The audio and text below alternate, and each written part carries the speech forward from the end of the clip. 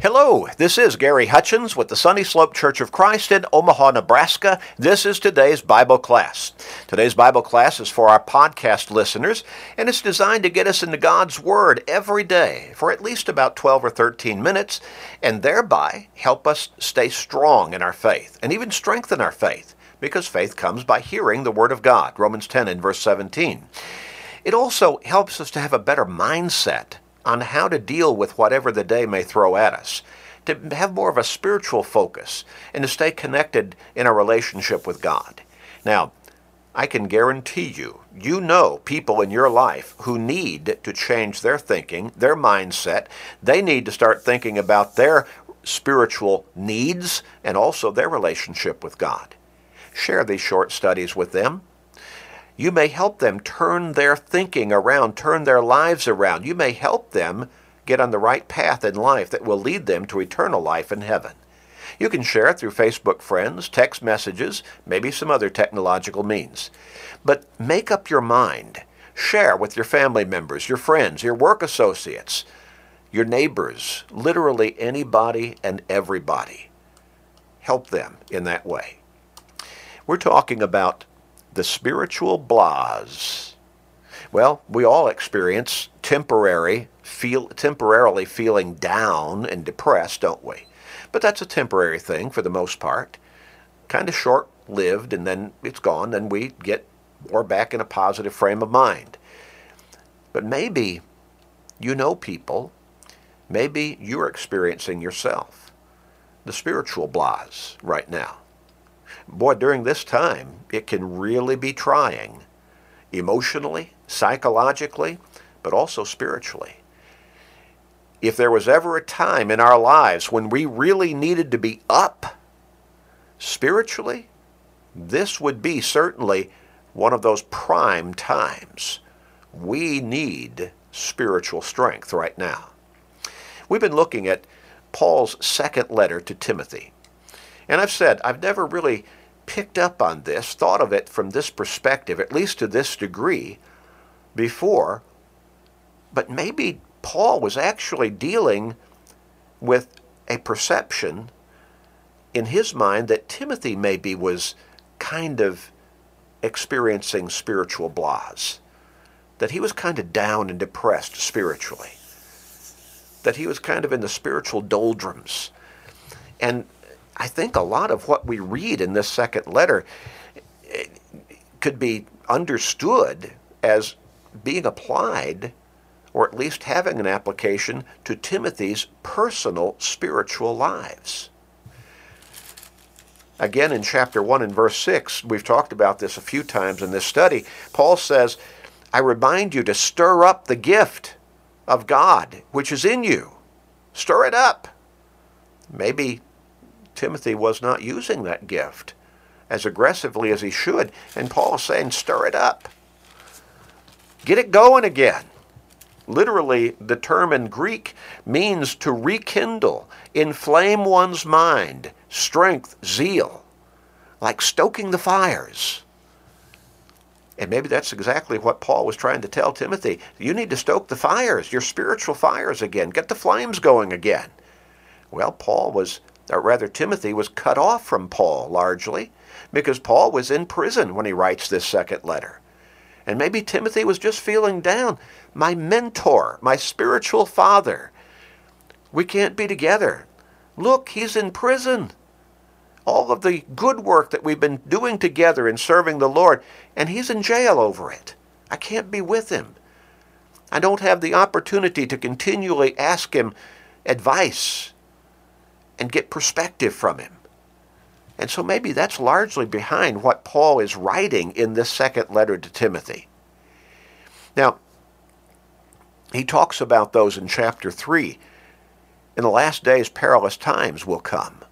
For men will be lovers of themselves, lovers of money, boasters, proud, blasphemers, disobedient to parents, unthankful, unholy, unloving, unforgiving, slanderers, without self-control, brutal, despisers of good, traitors, headstrong, haughty, lovers of pleasure rather than lovers of God, having the form of godliness but denying its power, and from such people turn away.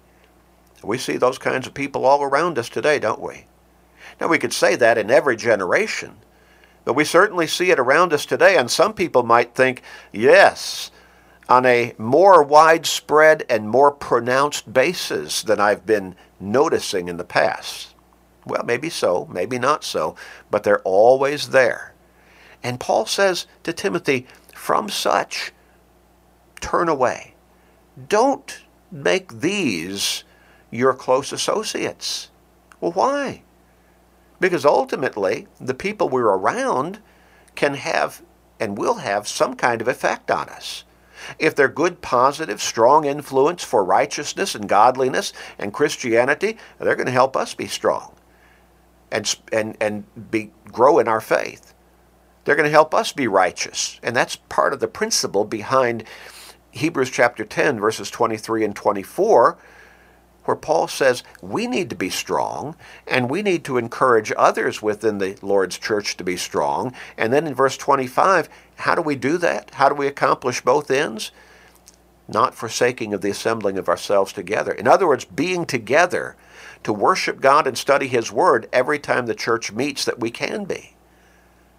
And so don't be around negative influences, ungodly influences, worldly influences as your primary associates.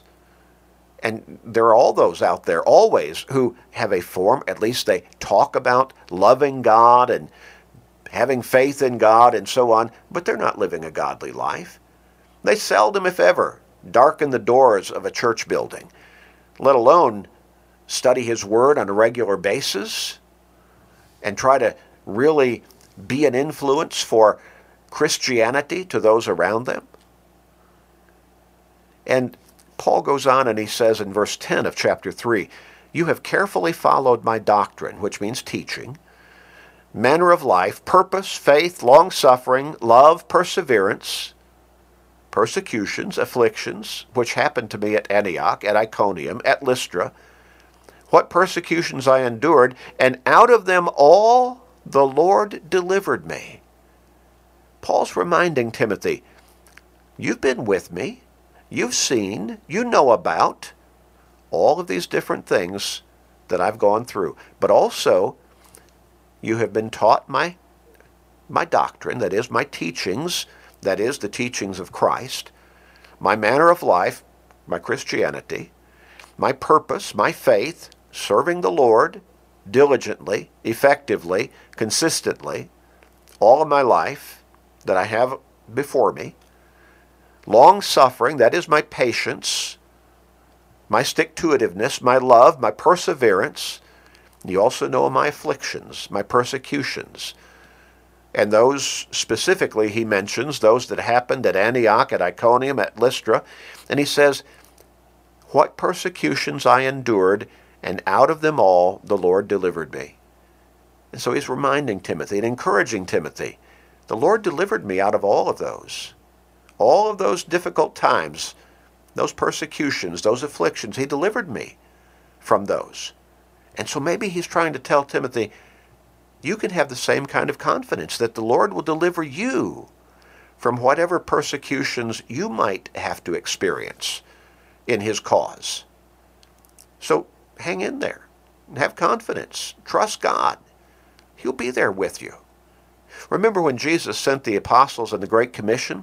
He said, go therefore and make disciples of all the nations, baptizing them in the name of the Father, and of the Son, and of the Holy Spirit, teaching them to observe all things whatsoever I've commanded you. And lo, I am with you always, even to the end of the age or the world. Amen. Matthew 28, verses 19 and 20. God will be with us always, as long as we're walking with Him faithfully and obediently. Now, in verse 12 of chapter 3, Paul goes on and tells Timothy, yes, and all who desire to live godly in Christ Jesus will suffer persecution. Now that's going to come in one form or another.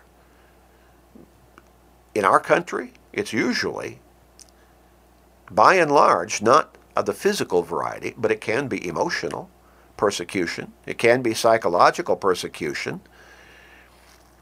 We may endure people being prejudiced against us, but persecution goes with being a faithful, dedicated Christian. Persecution of some kind. Yes, and all who desire to live godly in Jesus will suffer persecution. But evil men and impostors will grow worse and worse, deceiving and being deceived. But you must continue in the things which you have learned and been assured of, knowing from whom you have learned them. And that from childhood you have known the Holy Scriptures, which are able to make you wise for salvation through faith which is in Christ Jesus. All Scripture is given by inspiration of God and is profitable for doctrine, for reproof, for correction, for instruction in righteousness, that the man of God may be complete, thoroughly equipped for every good work. And so Paul says, sure, some negative things are going to come your way, even some persecutions. But you know the Scriptures.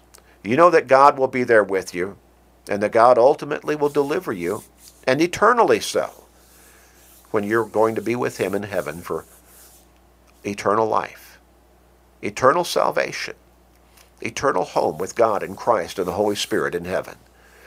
You know the Scriptures. They led you to salvation, and they'll equip you for every good work that God has for you to do. Stay in the Word. Stay in the Word and grow spiritually thereby. We'll begin looking at the last chapter of this letter next time. Let's pray together. Father in heaven, Father, please, please forgive us of our sins, gracious Father, and help us, Father, to not stumble in our faith.